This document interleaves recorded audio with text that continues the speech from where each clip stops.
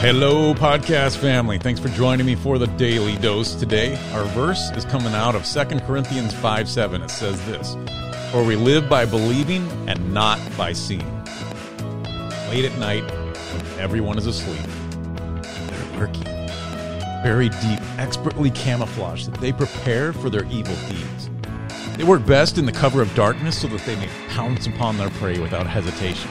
Their attack is swift, painful, and often in tandem with other members of their team. I've experienced the fullness of their wrath. It is not a pain I wish on anyone. No, I'm not talking about a team of Special Forces soldiers. I'm talking about Legos, of course. My son Nathan loved playing with Legos when he was younger.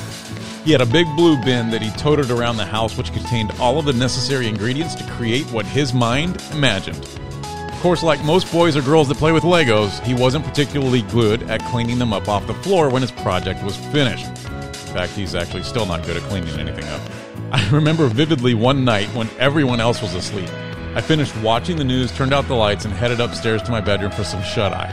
Everything was going well until I reached the top of the stairs. A tiny corner of a Lego brick, unseen by me, embedded itself into the soft underside of my foot. Man, the pain was excruciating. I hopped away from the assault only to land on another one, and then another one, and so on and so on. The attack continued until I was writhing on the floor, cursing Lego and their treachery. Now, ever since that episode, I'm a lot more careful as I walk through our home in the dark. I mean, who knows what's lurking just out of sight? Though I can't see them, I know they're there. Now, just because we can't see something doesn't mean it doesn't exist. I mean, it's true with Legos, but it's also true when it comes to God. See, there's evidence all around us of his existence. And for those of us who have encountered him, we will never forget that he's there. Or we shouldn't forget, I should say. Thankfully, our relationship with God and the universe is loving and joy-filled, unlike the pain and misery of my Lego incident.